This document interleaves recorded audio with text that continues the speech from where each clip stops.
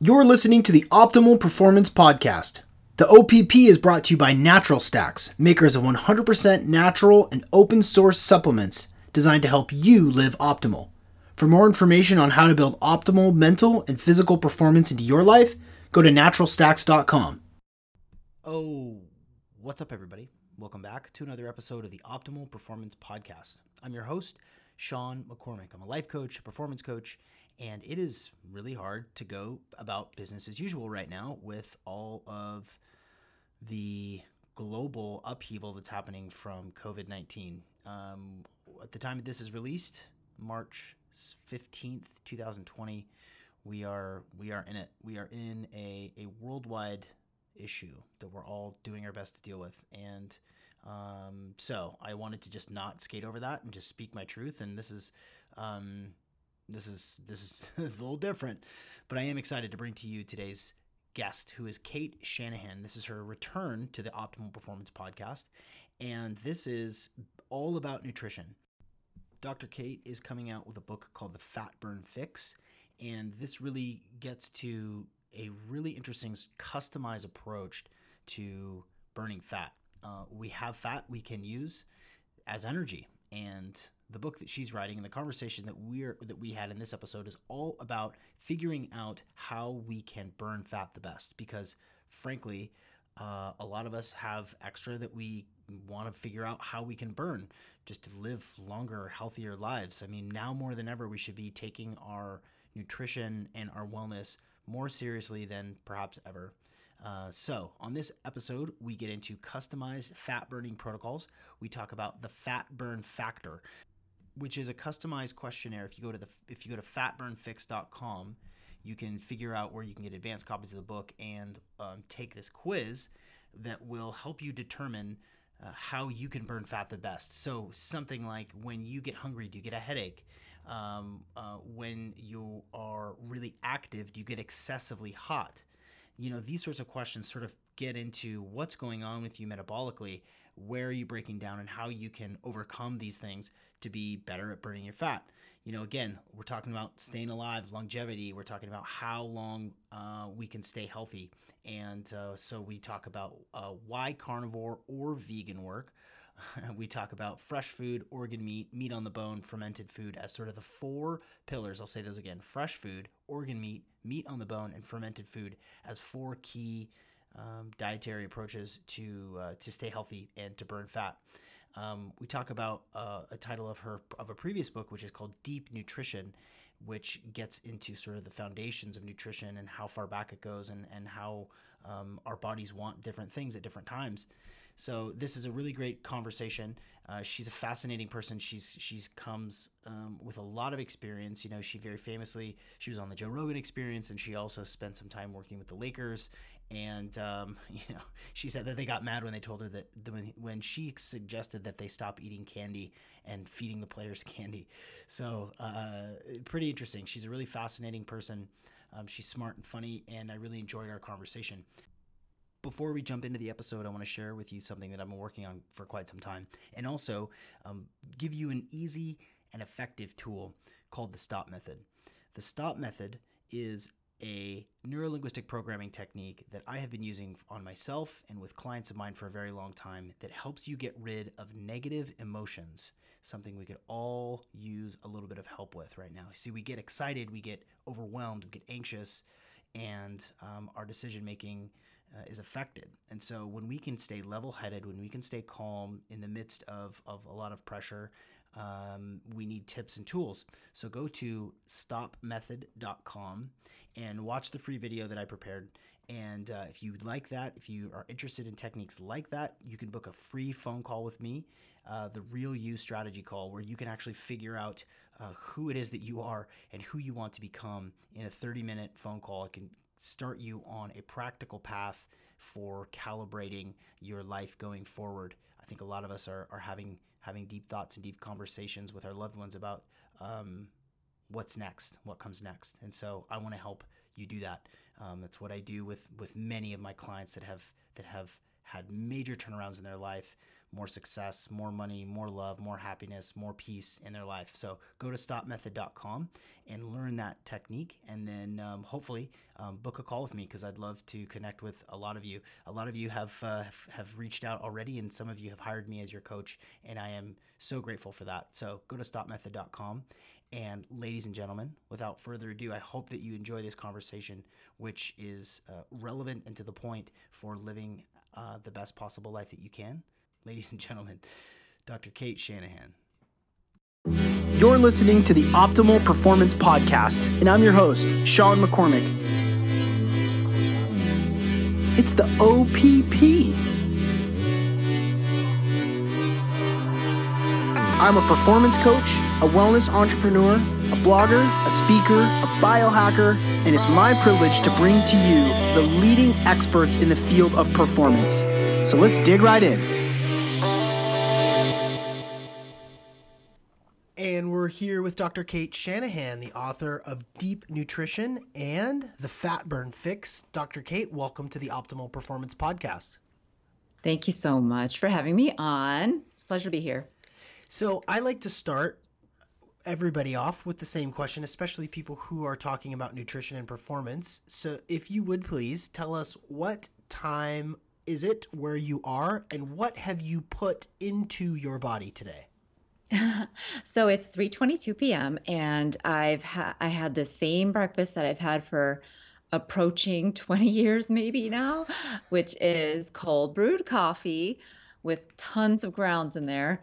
I don't even know, probably a deadly amount of caffeine, and about a cup of milk with about a quarter cup of cream, but it's raw. They're both raw and pasture raised products. Ooh. So they're, quasi-legal. Ooh. Well, that opens the door up for me in a cool way. Where do you go? You have to go to the street corner and pick up your raw milk. How do you get it? So in the state of Florida, it's legal to sell it, but I think it has to be like for pet consumption only or something like that.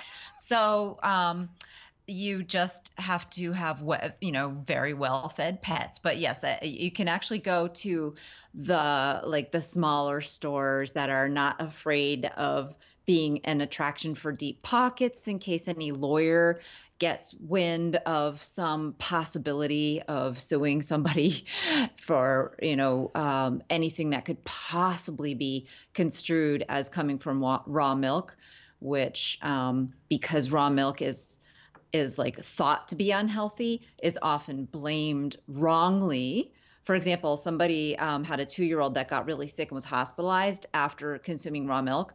And after the whole thing blew over and the child was fully recovered, they found out that he had eaten chicken that had been thrown in the garbage before getting sick. Probably the more likely suspect, since no one else that had drunk the same raw milk had any problems, and the milk itself had been tested and didn't show the pathogens that the child was infected with. Jeez Louise. Right, crazy. Yeah, we've been doing raw milk and raw cheese here in Seattle as well recently. We're trying to, that's just a better alternative, and my family doesn't really like goat's milk. So we've been doing the raw milk thing too, and it's so weird. It's so weird that you have to be sneaky or go to some, special co-ops to find raw milk. But so anyway, that's my own sob story. So you said that you've been doing basically just coffee with raw milk for 20 years, and that assumes that you intermittent fast. When do you break your fast? At dinner, which is anywhere from usually like 6 to 8. And it's just, I'm just totally not even hungry. And I just chose to eat gradually less lunch because I kept noticing that, well, first I was having kind of a normal sized lunch and I'd get sleepy and bloated. And then I had a little smaller lunch. And then I was like, why do I even bother with this? I don't need it. And then I get to come home from work, or at the end of my day, I just get to have like sort of a feast, which I like doing, because then I fill myself up. And and then I get tired shortly after that, so I can just zonk out. So it all seems to work out nicely doing it that way. Excellent. Excellent. So you're doing full, I guess we're getting a little ahead of ourselves. This is great. I love to start this way because it's like, these experts in nutrition, yourself included, authors, masters of this moving target of nutrition. It's always fascinating to hear how people eat. And have you put any supplements, any sort of tinctures, or anything else into your body before your OMAD adventure feast at night? I don't really. I mean, I like afterwards, I do have a bunch of vitamins and minerals just because for my calorie like intake that I can get, because I don't get to do a whole ton of exercise. I'm like I'm an average of 1,500 calories, and there's no way I could get like optimal amounts of minerals and vitamins that way. So I feel I have to supplement. So I do, and that's it. It's pretty simple. I have a very simple philosophy, and it's as far as like bells and whistles and everything like that. I try my darndest to get everything from food and to convince others that that's a way to go. But of course, it isn't always possible for everyone, and I totally understand that. Right. Yeah. Let's take a step back, if you would, just sort of tell us your journey as a doctor, as a nutrition expert, as an author. Just sort of tell us how you came to be, the subject matter expert that you are. Right. So I guess I like to think of myself as, where I am now is almost like the expert in burning body fat and what is a human diet. And of course, I had none of that. I never expected to say that when I graduated from medical school, which was a long time ago, in the 90s. And from there to here was really triggered by a love of biochemistry combined with happening to live in Hawaii, which is a melting pot of, it's like the place in the United States that's the least like the United States and the most like the way the world used to be, 100 years ago, or at least that was the case until fairly recently in Hawaii, because a lot of the island didn't have electricity until the 70s. So it was a very different lifestyle, and people remember a lot of the way they used to be when I was there. And so that combined with a problem that I had with my own health that didn't get better until I understood that my diet was making me sick and what to do about it. And that was like, I had some kind of virus in my knee and I couldn't like walk. It was horrible. It took 2 years out of my life, basically, where I really couldn't do anything exercise wise that I was used to doing. I was an athlete in high school and college and stuff, cross country.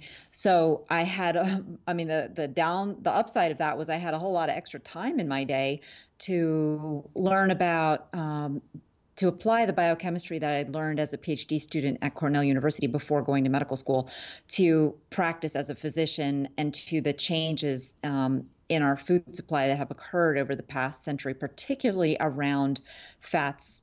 It's all hinges all around fats and mythology around the saturated fat being bad for you. So that kind of changed.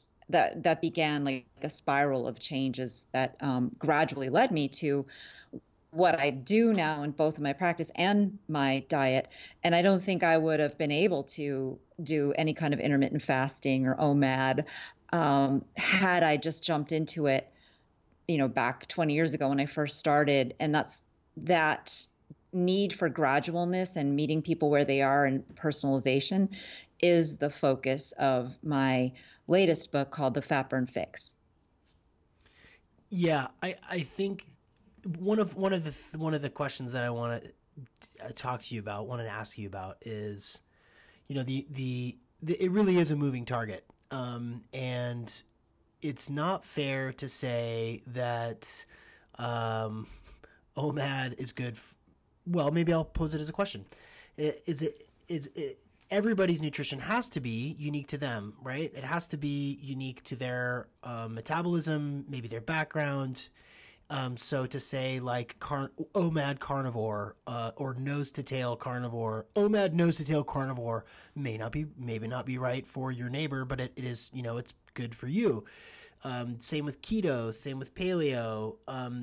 How is it that you think about these sorts of nutritional approaches that seem to be popular, that seem to be generally working? I think carnivore is probably an outlier there, but how do you think of these sorts of nutritional approaches that tend to go on the extreme?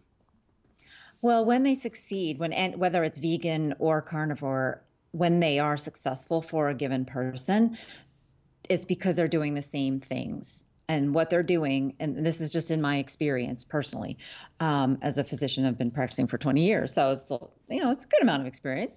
Mm-hmm. Is they're getting away from the toxins in the food supply, the things that define junk food, which are the processed sugars and flours and the processed seed oils that I call vegetable oils. And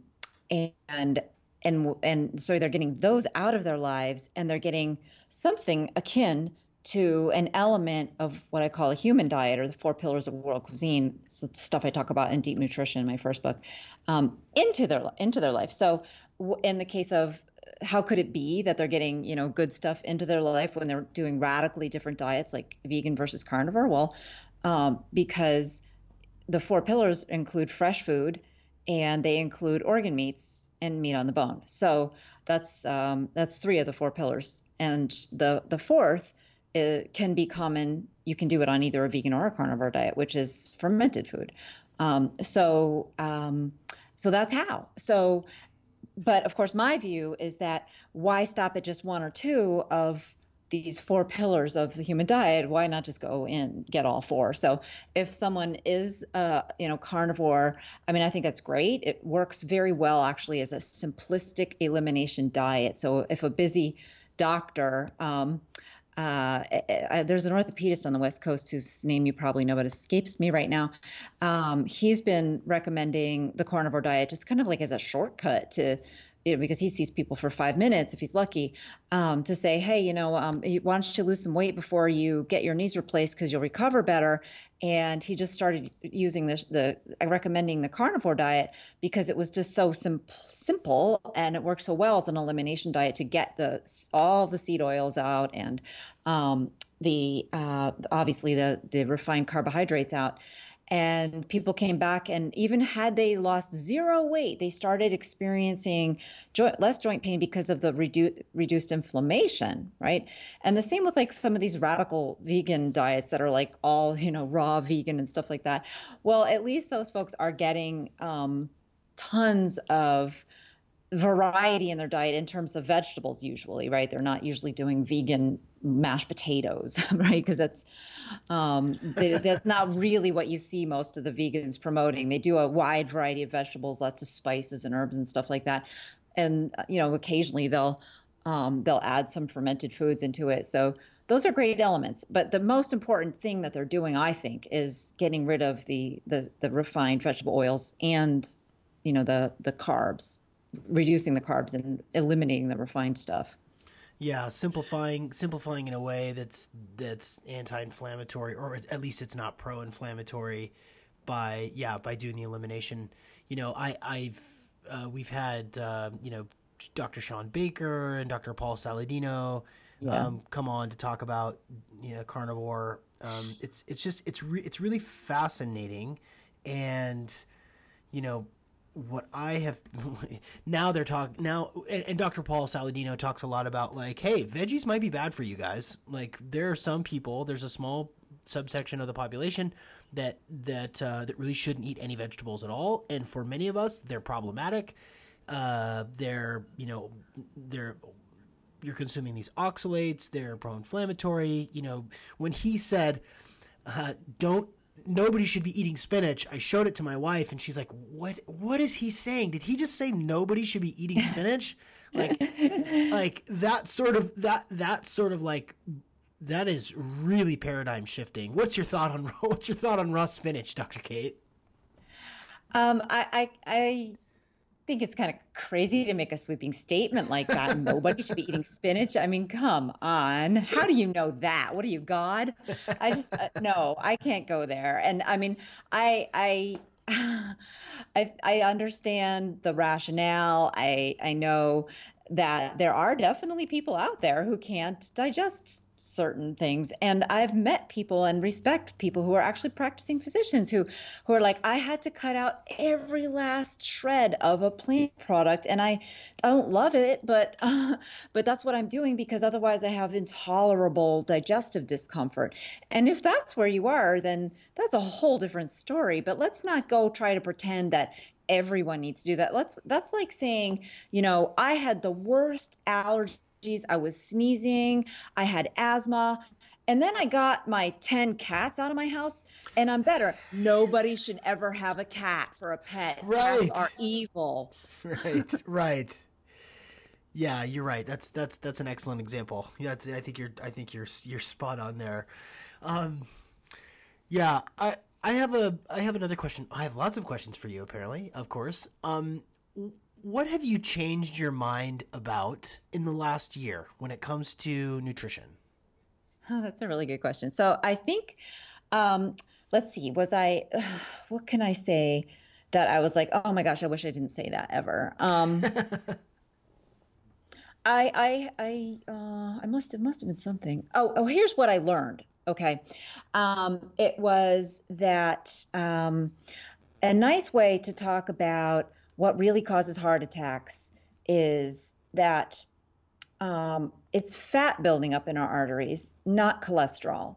So I think for me, I had struggled when I was writing my first book, Deep Nutrition, to kind of figure out what was going on with LDL. Did LDL, the so-called bad cholesterol that every doctor measures when you get your cholesterol particles, or I'm sorry, not particles, when you get your cholesterol panel done,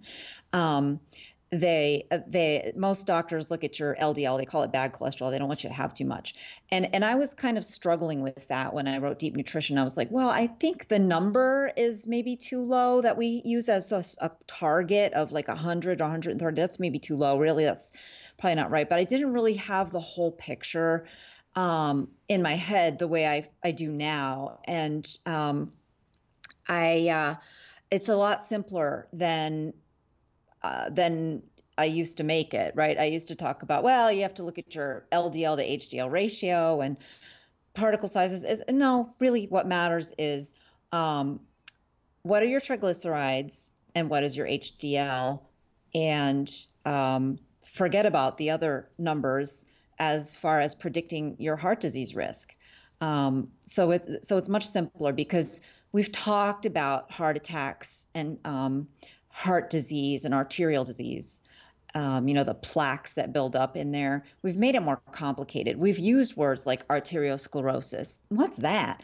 We've used words like arterial plaque. Okay, plaque, that sounds bad. What the heck is it?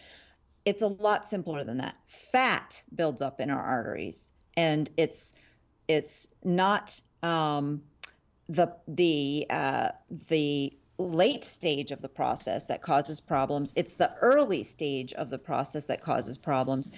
And you can't easily say that when someone's going to have a heart attack, but you can easily say if they're at any risk of having a heart attack based on just one number, which is your triglyceride to HDL ratio. And so that's what I am very glad that I was able to kind of come to better grips with that, because in this space, as I'm sure you know, people start adding more fat in their diet and their cholesterol numbers go up and they get freaked out and their doctors get freaked out. And what do we do with that? Right. So now I have an answer.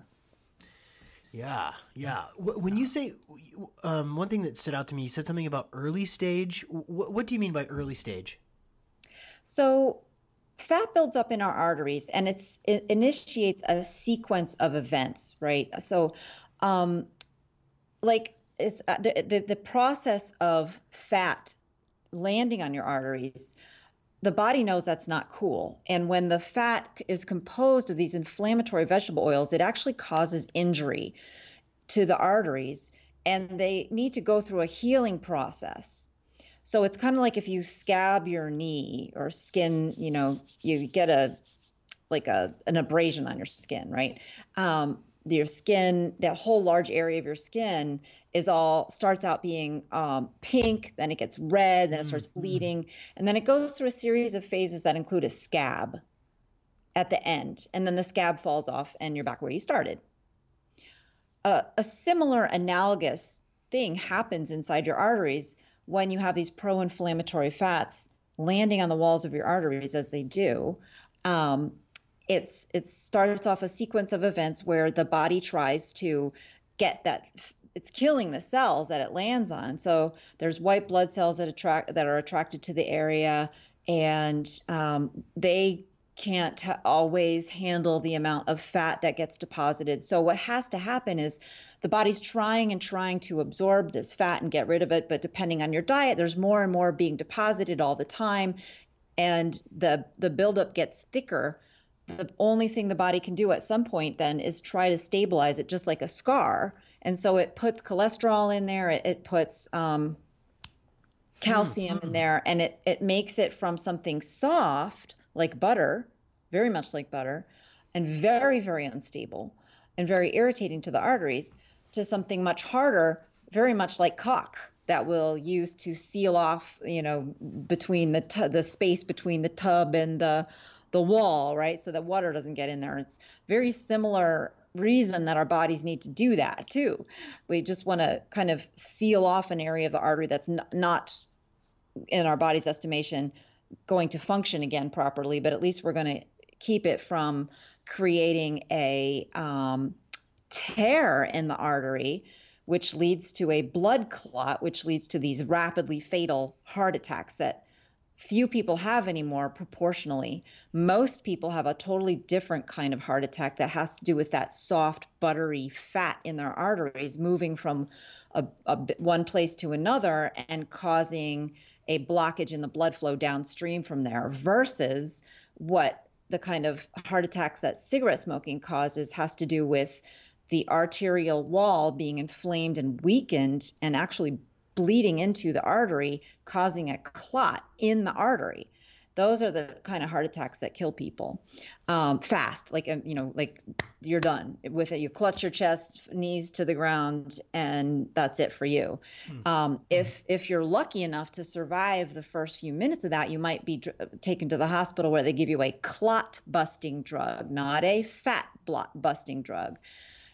So these differences in the types of heart attacks that people have based on what exactly was happening in their arteries is something that is absent from this discussion. And that absence is just leading to just confusion on all parts. Even, of course, the most your standard cardiologists don't know anything about healthy fats. They do know about this progression of plaque, but they don't understand that it's not the cholesterol that's causing the problem. The cholesterol is there in hopes of the body stabilizing and stiffening the fat that was the initial insult in the artery. Do you think that's such a great explanation of that process from butter to caulk? I mean, I've never thought of it in that way, and used the sort of external scabbing over, hardening, scarring of the outside of your skin. I mean, it makes sense that the same thing is happening in your arteries, that they're trying to harden and repair, damaged tissue when an accumulation of debris inside your artery. That's really cool. I've never really thought about it that way. Yeah. So Sean, I actually shouldn't have used the word buttery. I should have said greasy, because I don't want people to get the idea that it's butter that's doing this or that's the primary cause. It's grease from what the garbage is that's in the deep fryers, the garbage is that's in your chips, those vegetable oils that are in most mayonnaise.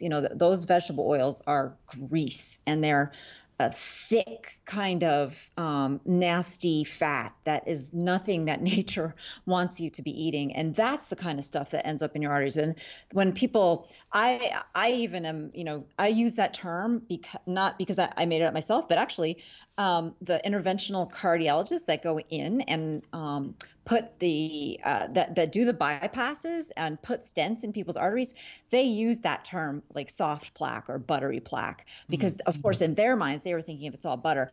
But if they knew what they were talking about, they never would have said that. They would have said greasy plaque, because that's really what it is. It's like, that thick buildup of grease. If you've ever looked at the bearings on the side of your garage door, or that like black icky stuff, that's really what this stuff I want people to picture at when their arteries first start get damaged. It's not nice pretty butter. Yeah, because we don't want to demonize butter. Right. Right. Exactly. We don't want to make butter the bad guy. Do you think, or bad girl, do you think that there is a shift happening?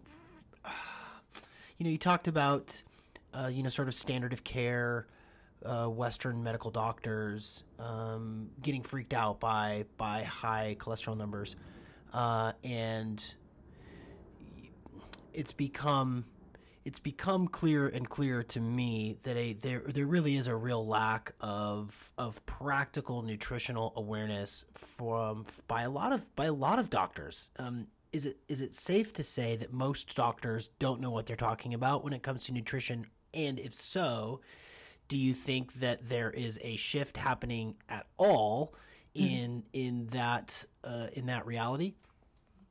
Oh yes, it's dangerous to actually. Not only is it safe to say that most doctors don't know what they're talking about, it's safe to say that most doctors know only enough to be dangerous, and because what they know is wrong.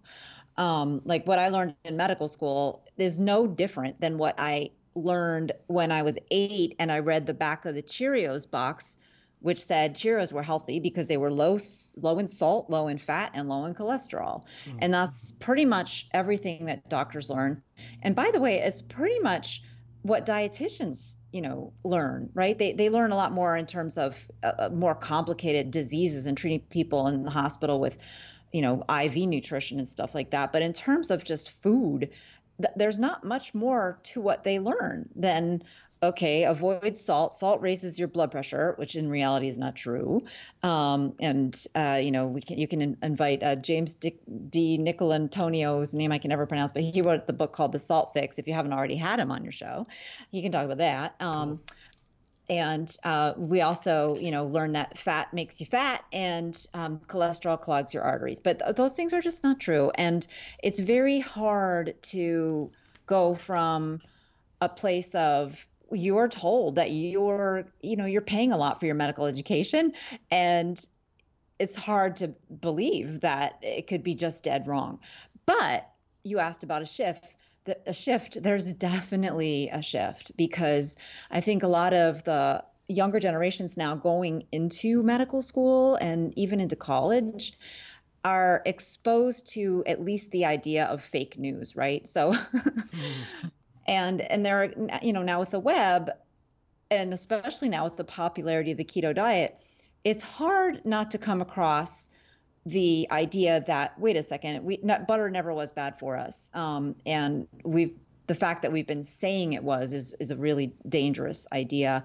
And in fact, there's been people who I've spoken to that are in their 20s, and they're like, are you kidding me? People still think that butter's bad for you. So there's definitely a shift in the younger generation, thank goodness. And it's leaking into medical practice, but it's like glacially slow. So, but I mean, I was shocked. A couple weeks ago, one of my patients here where I work now in Florida said that his doctor recommended the paleo diet to him like a couple of months prior. And I was like, wow, that's great. And he said also to stay away from the vegetable oils, right? So I was amazed. And I should mention, this was a cardiologist, who are the people who benefit the most from the wrong advice we've been giving. Yeah, right. That's scary. Yeah, that's nefarious. Do you think that? Can you give us an example? Because when I'm thinking about people and how they see their doctors, you either have some metabolic issue or some adrenal issue or some just health issue, and you have 10 minutes with your doctor, and maybe they ask you what you're eating, maybe they're not, but so that people can be empowered and know what to look for when they go and see their doctor for any one thing, if they're unhealthy or dealing with something, what are some common things that a doctor might say to someone about nutrition that actually is harmful, that actually they actually do know enough to be harmful? Like what's an example of something that a doctor would tell somebody that you think that people should watch out for? Well, after getting a physical, most doctors will include cholesterol numbers, cholesterol test in the physical, and they would say, "Oh, your LDL is high. I think you need to eat less butter, less cheese, less eggs, and instead of that, I might want you to have a low cholesterol spread called Smart Balance or something like that, or even at worse, to take a cholesterol lowering drug like a statin." And yeah, I mean, there's some people who are so rabidly pro statin that they'll tell pregnant women that, they might want to consider getting their cholesterol numbers down. And that is insanity because statins are actually known to cause birth defects.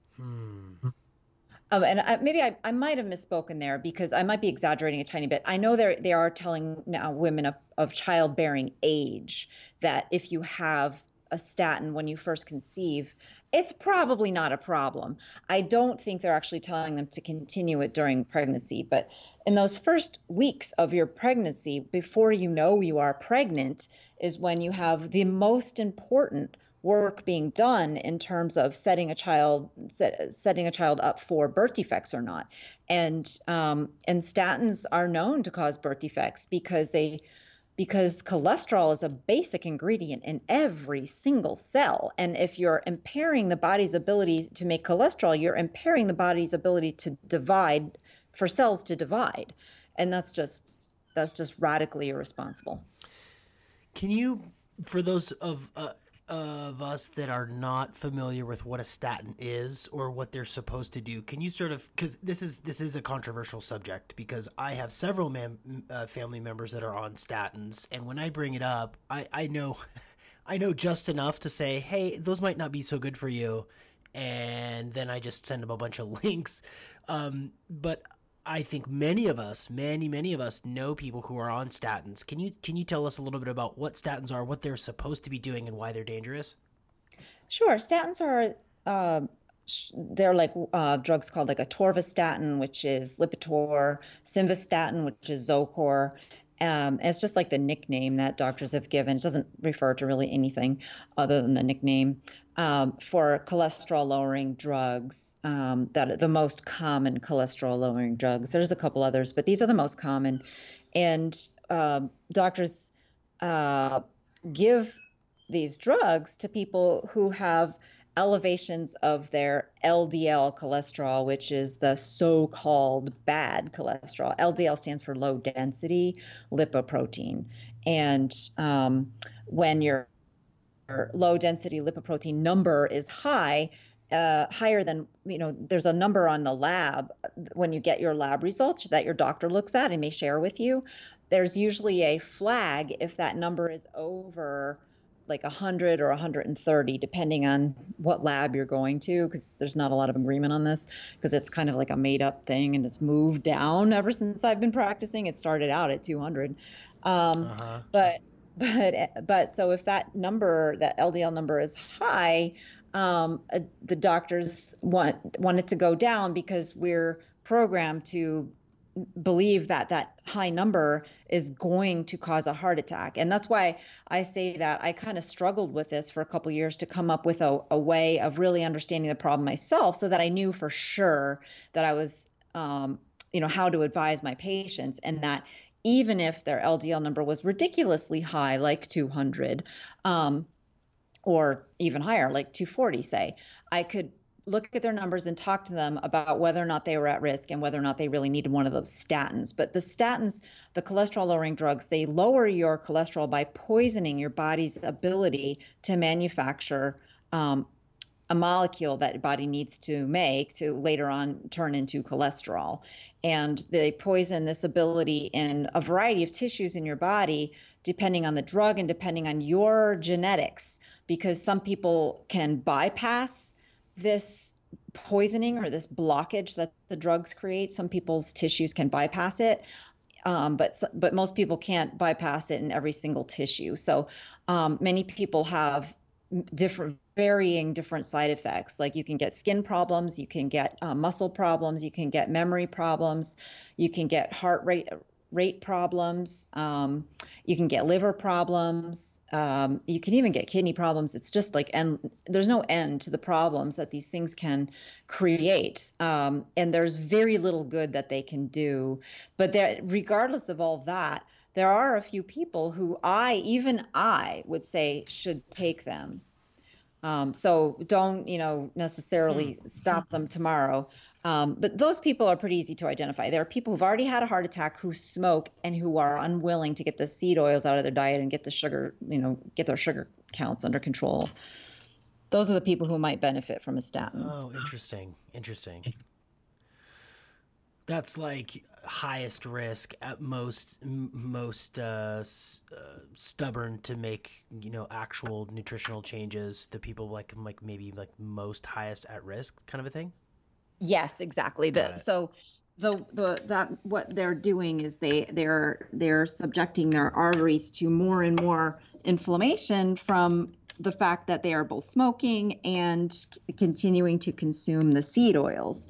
And, in that setting, then, well, we don't really have anything else to offer you other than trying to poison your body so at least less of those toxic vegetable oils end up in your arteries.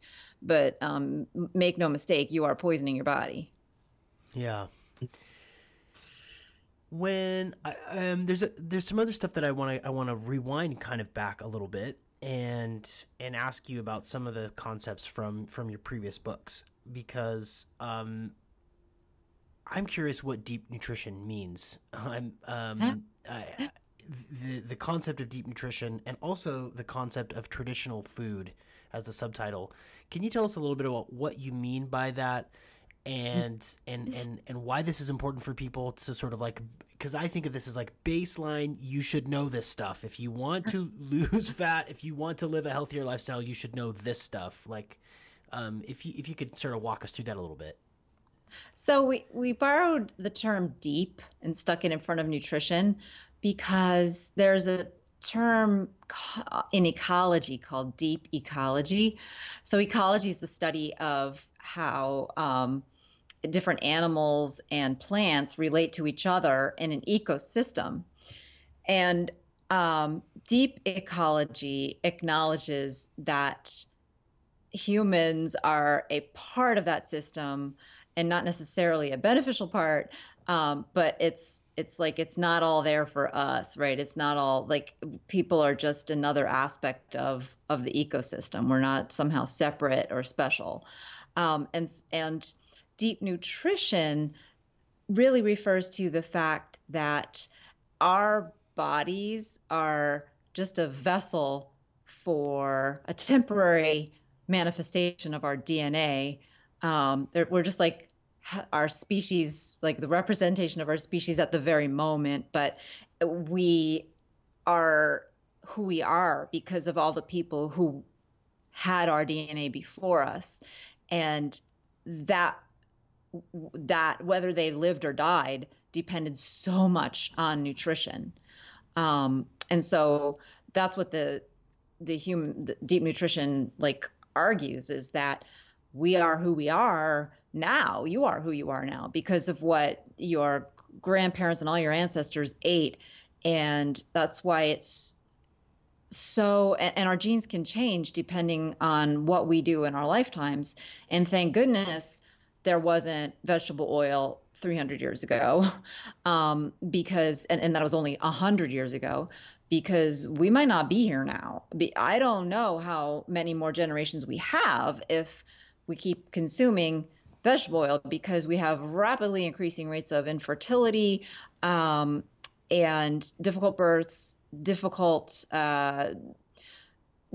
early life, right? Children now are growing up with way more brain disorders and immune system disorders, making them intolerant to long lists of foods.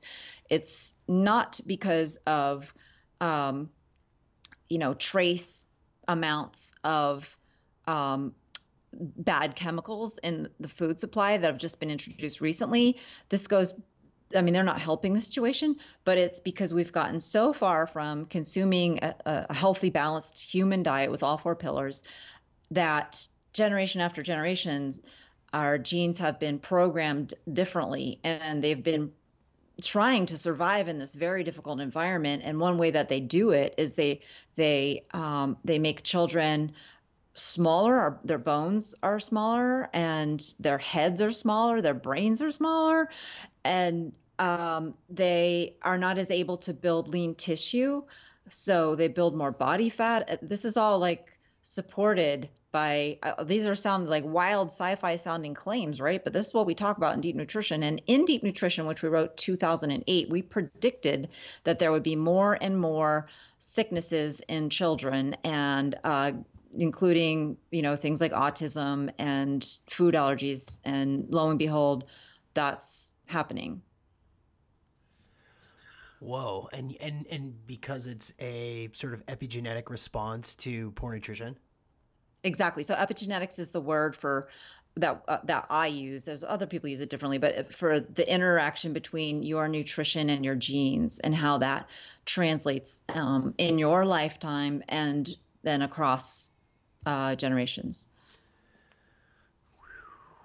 Man, oh man. Yeah, that's a bummer thing to get right, to make that right. Like, what I have. Absolutely. Man, what else did you predict that you got right from that book that we should be scared, that we should know?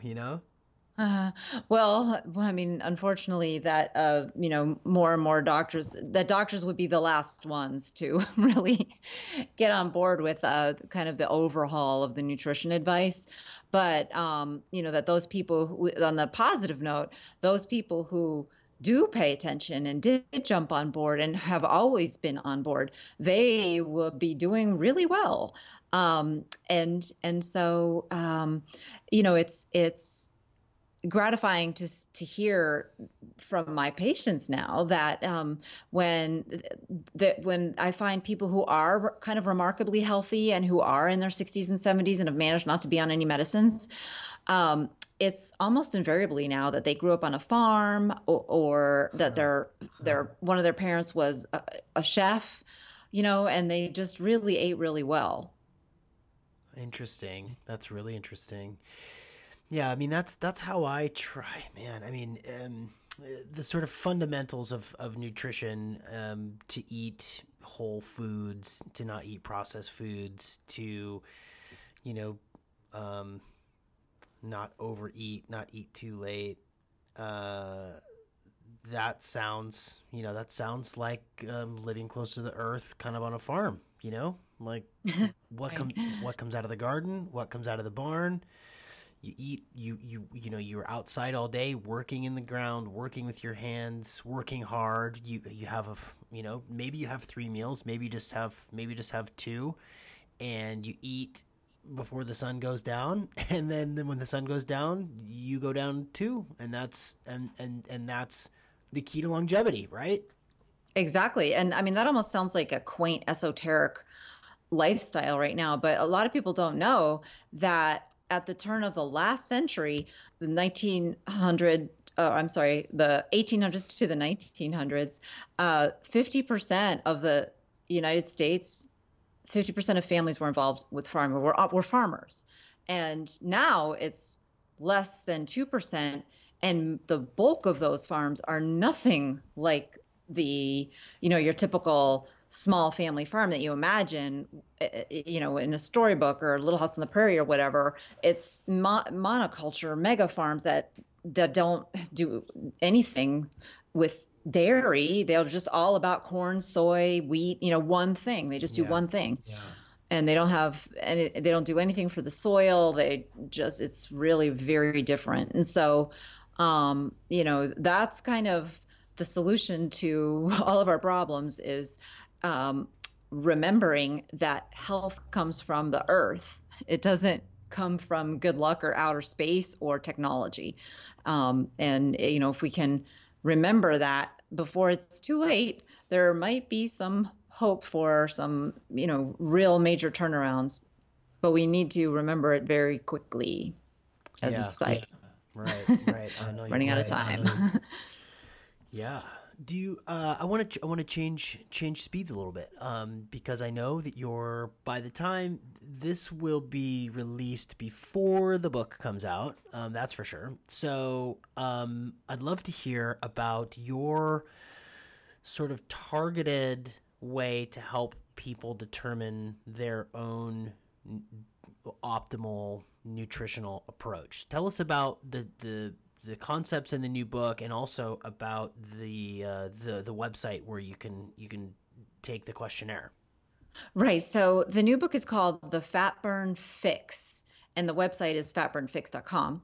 And what you can do there that is essential for your own health and determining where, like how to personalize your diet, is take a questionnaire. It's a 16-question questionnaire that will determine something that I call the fat burn factor, your fat burn factor. In other words, how well you can burn your own body fat. Because it turns out that being able to burn your body fat optimally is the key to longevity. It's the key to success with any diet, whether it's a keto diet, a carnivore diet, or a vegan diet even. If you are able to burn your body fat optimally, then you're going to do the best possible with whatever diet you're on. But if you can't burn your body fat optimally, then you're actually on track to get not just diabetes, but all the complications of diabetes, which we're now understanding are hugely broad. And when I say diabetes, I need to clarify, I'm not talking about type 1, I'm talking about type 2 diabetes, the weight-related diabetes. And the complications are massive. It's basically every chronic disease, including not just your standard, what we thought were complications like kidney failure and infections and amputations and heart attacks and strokes, but also Alzheimer's and cancer, thin bones, and autoimmune diseases. So those are all related to losing the ability to burn your body fat. So that's why I say that the ability to burn your own body fat for energy is the most important thing you need to know about your health. That's what we're really talking about when we talk about a healthy metabolism, because the job of the metabolism is the way I define it anyway, is to provide your cells, every single cell, with enough energy to do its job correctly. And it is supposed to be that our body fat is the source of that energy ultimately, so that we don't have to eat frequent small meals or have snacks all the time or get hangry, if we go too long between feedings. And when our body fat starts to fail, there's certain signs that pop up. And so that's what I teach you to assess with the fat burn factor questionnaire. Can you give us an idea of a couple of the questions that we can expect from the questionnaire? Yeah, so one of them is when you're active, do you get excessively hot? Because believe it or not, one of the things that happens if your body fat is really not functional. So this is all really an assessment of your body fat, what kind of fat is in your body fat? Because if you've got toxic fat in your body fat, then your body doesn't want to burn it. So the more that you have, the farther you've gone down this unhealthy path. And when you have a lot of it, whenever your body tries to burn it, instead of producing energy, you actually produce heat. it's like a really bad engine in a car that, like, when you first bought the car, maybe you got 37 miles per gallon, but now it's like maybe 29 miles per gallon and it tends to overheat. That's exactly what happens when your body fat is full of the wrong kind of fat, the toxic stuff from eating all these vegetable oils. That's exactly analogous to what happens. So you get hot. So that's one of the questions. And another one that maybe more people can relate to is how do you feel when you're hungry? Do you get a headache? That's a simple.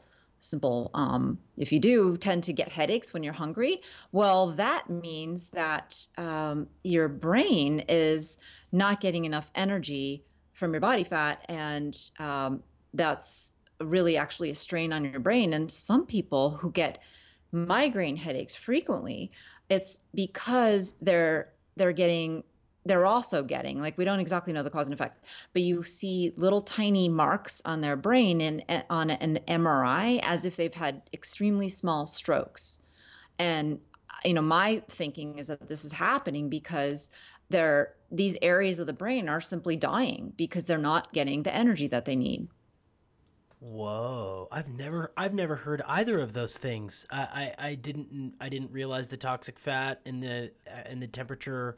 I've never heard either of those. That's really interesting. Is that what else do I need to know? What other sorts of like what other things are there like that can tell us more about ourselves? I want to give you an analogy before I answer that question. It's kind of like, hopefully people understand the concept behind, why we talk about climate change these days, right? It has to do with carbon dioxide building up in the atmosphere. I think everybody understands that that's happening really now. The only controversy is whether it's man-made or something that's just a natural cycle. But the fact is, carbon dioxide is building up in the atmosphere and changing our climate radically, very rapidly. And all kinds of weird things are happening because of that.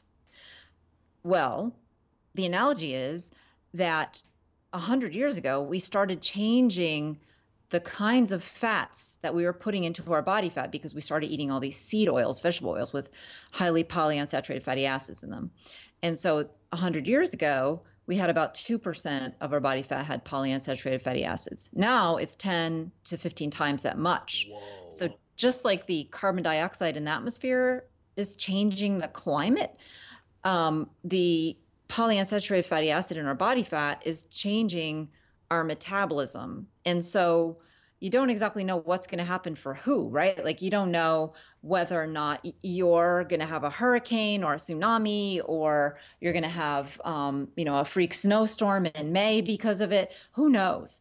But something bad's going to happen. So that's what this quiz tries to capture, is what's going on in your body. So that you can get it the best handle from what I know, right? So I'm just one doctor who's been looking at this. So, but this is over thousands of patients that I've kind of compiled the fat burn factor, the questions that are in the fat burn factor questionnaire. That is so cool. That is so cool. And the purpose of it, yes, it is cool. So not only does it tell you the most important thing you need to know about your metabolism, which is how well can you burn your body fat, what you need to do then in order to fix it is going to be different depending on what your fat burn factor is at the time you test it, if that makes sense. So we started out this conversation, you actually asked me, and I didn't quite get around to answering the question about like how I customize my advice for people, because we all know that not everybody can eat the same way. Well, the way I see it, the number one most important thing that differentiates us is how well are we able to access the energy in our body fat. Because if we're very poor at it, then we're not necessarily ready to jump right into a keto diet. We're not necessarily ready to start intermittent fasting. And there's stuff you can do that you need to do actually to get ready, because those are fantastic tools that will help you ultimately reach your ideal body weight, and certainly will help you obtain optimal health. But even though I advocate for a keto diet, I don't think that everybody needs to be keto all the time to get the benefits of keto. You just need to burn your body fat.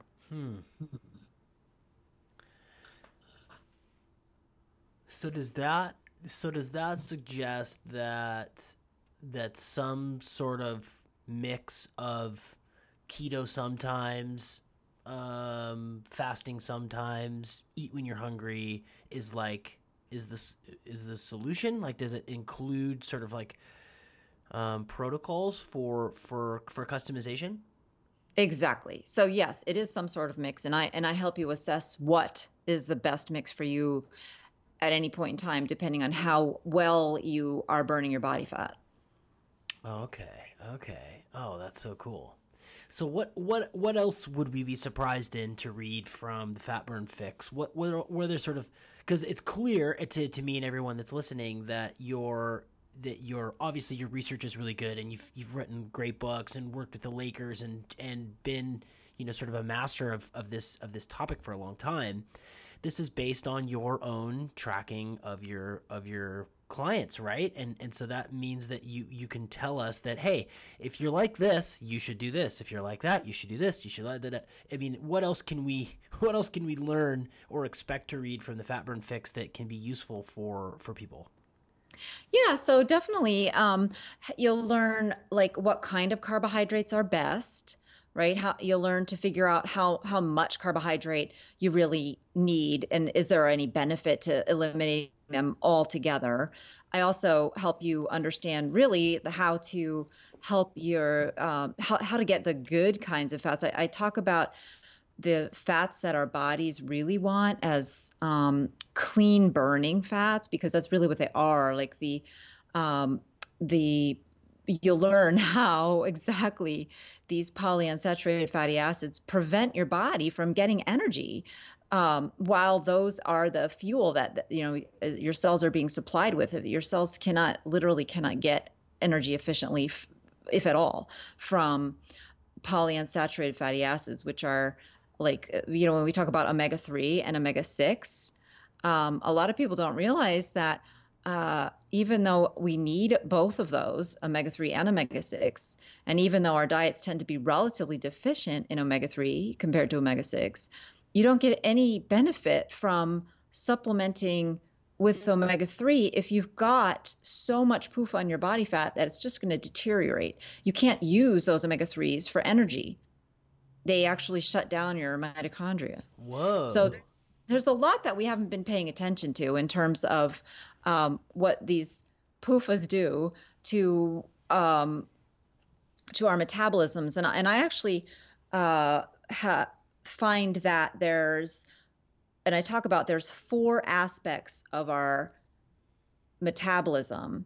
I break down our metabolism into 4 systems, and one of them is the mitochondria. And then another one is the body fat itself.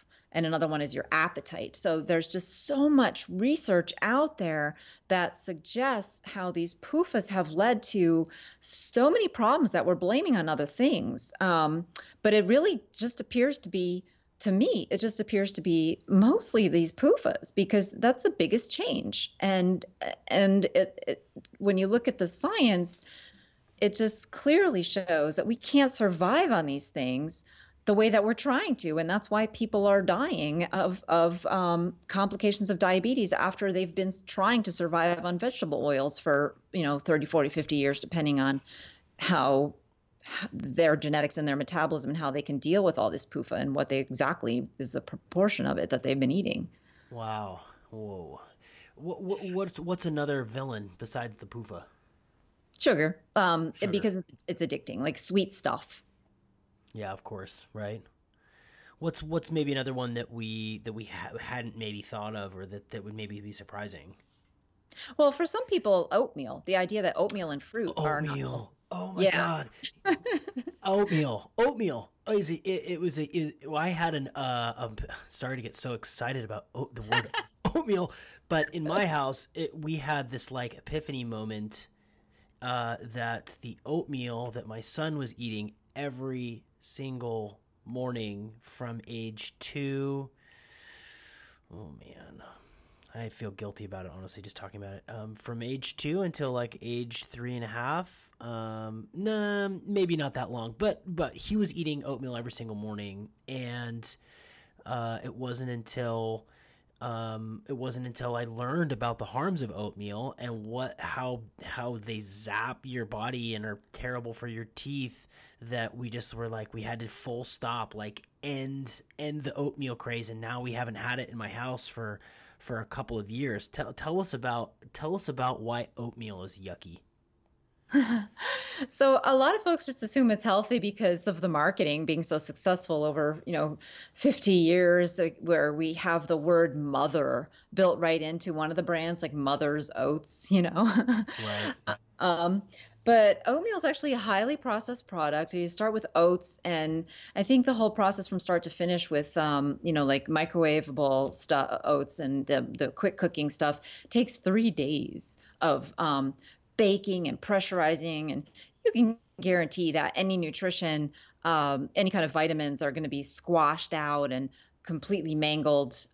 So really by the end, it's just almost completely empty calories that are starch, and starch breaks down into sugar in your digestive system. So will do nothing but raise your blood sugar. Yeah. That was a tough one, and then of course that was a tough one in my house. Again, these sorts of levels of awareness about food now for me are just second nature. But when I talk to my friends and family about this stuff, it's shocking to them. Case in point, and they don't. My lovely sister-in-law does not listen to this podcast, so I will give her as an example. We were having dinner at my house, and my nephews were over. So my kids, who are 6 and 3, were playing with their cousins, and they're having a great time. And it was kind of getting close to bedtime. It was like 7:00, and my daughter, who's 3, went to the fridge and pulled out like a giant handful of grapes and started to walk around the house eating grapes. And I said, honey, you got to put those grapes back. You can have 1 or 2, but you can't have 11 like you have in your hands right now. And my sister-in-law goes, it's fruit. And I go, yeah. And she goes, you're telling your kid that she can't eat fruit. Like, it's in the fridge available to her, and you're telling her she can't eat it? And I go, well, it's a little bit more complicated than it's fruit. Like, they're just little balls of sugar. Like, they're Frankenstein grapes that have been, grown in a way to be super, super sweet and super low caloric value. And yes, it's fruit, but no, right before bed, 11 grapes is not a good idea. And she's like, and she just sort of shook her head. She's like, man, you're on some of the weirdest stuff. I really don't it was lovingly, but it was really, it highlighted a moment for me that still this is not common awareness for people. Please tell me I'm not crazy. Definitely, it's not. People assume that fruit is natural, and we often talk about fruit and vegetables as if they're like identical twins nutritionally, but they're totally not. Fruit has been bred to be extremely high in sugar, and it is. And you don't let people get away with it, that when they say things like, and I'm sure this may not exactly be what happened, but the way you told the story, you said you're not letting her have any fruit. That's not true. And don't let people get away with that, because you have it in your fridge. You just want her to control it. You said she could have 1 or 2. And that is the problem, is that sugar is hard to control, right? So if you get started, well, it's very hard to stop, but you have to if you want to limit your sugar intake. But don't let people get on their high horse and, and put words in your mouth, because you didn't actually, is that really how the conversation went? Like she really literally tried to make it that you don't want your child having any fruit?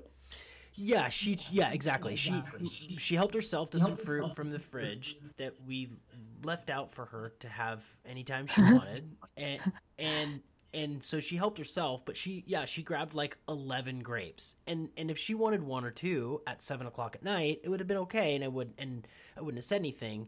But she said, you're not letting your kid basically eat as much fructose as they want, is basically what she was saying. Right.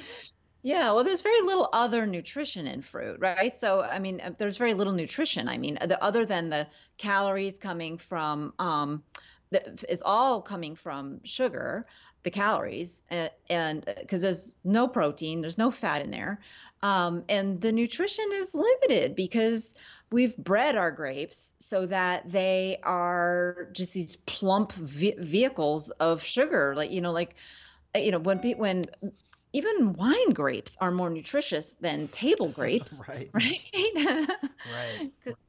Because they're less sugary. They're not about the sugar. They're about all the other things that add complexity to wine in the final product once it's fermented. But yeah, so just it's very easy to fall into other people's beliefs, traps of their belief systems, but protect yours, right? And if Oh, yeah. somebody accuses you of something that isn't true, don't let them. Yeah. Well, I mean, yeah. I mean, And you're not alone. I'm not talking to you. I alone only, right? I'm talking to everybody else out there. Yeah. This has happened to everybody who goes down this path, and then people see their children doing something, and then they try to make something extreme out of what you're doing. Yes. When what you're doing is not extreme. Yes, that is really, really important advice for people to hear. That when you are informed and you're eating in a way that agrees with you, that makes you feel good, just because it's weird to someone else, or just because they want to make you feel strange for skipping breakfast, and remind you that breakfast is the most important meal of the day, and try to make you feel bad because like you're skipping breakfast. Just let them mind their own business and do what feels right and what works for you. Exactly. But if they say something that's an extreme version of what you're doing, just don't let them get away with it. Yeah. People tell me that all the time. Like when I was working for the Lakers, and what we did was we pulled back on the amount of candy and soda, and people were saying they're living on bacon and butter, and and of course they can get away with that on their own websites and in their own blogs. But when people interviewed me, I couldn't let them get away with that because that's not what was happening. Yeah. Yeah. Oh, people can be so silly. People can be so silly. Before I ask the last question, which is a fill in the blank question, where can people find you, learn more about you, buy the book, and where can they take the test? So fatburnfix.com is the best landing place for getting started with me. It will link to my other webpage, which is drkate.com. But it will also be the place to go when you want to figure out what your fat burn factor is and learn more about the book, which hopefully you'll just be salivating over the prospect of buying. Awesome. Awesome. Now the fill in the blank question, and this can be based on anything that you have learned, any sorts of wisdom. It doesn't necessarily have to be about burning fat. It can be about just about anything that you want, and elaborate as much as you'd like. If you would please fill in the blank. Everyone would benefit from knowing to listen to their chef instead of their nutritionist. Because chefs were the original nutritionists. It was people who knew how to make whatever the hunter caught and whatever the gatherer brought home taste good, that defined the human diet. And even today, the chefs, even in spite of all the mythology out there around fats, the best chefs have never let their customers touch canola oil or soy oil or any of these other processed oils. They use olive oil. They use a blend. So the chefs are the people who have been looking out for our health. And if you want to identify a good chef, it's a chef that doesn't use canola, soy, blended olive oil, or any of the other vegetable oils that I define in the Fat Burn Fix and on my website. Wonderful. Excellent. I love that. I love that. Dr. Kate Shanahan, thank you so much for joining me today on the Optimal Performance Podcast. Well, thank you for having me. It's been a pleasure.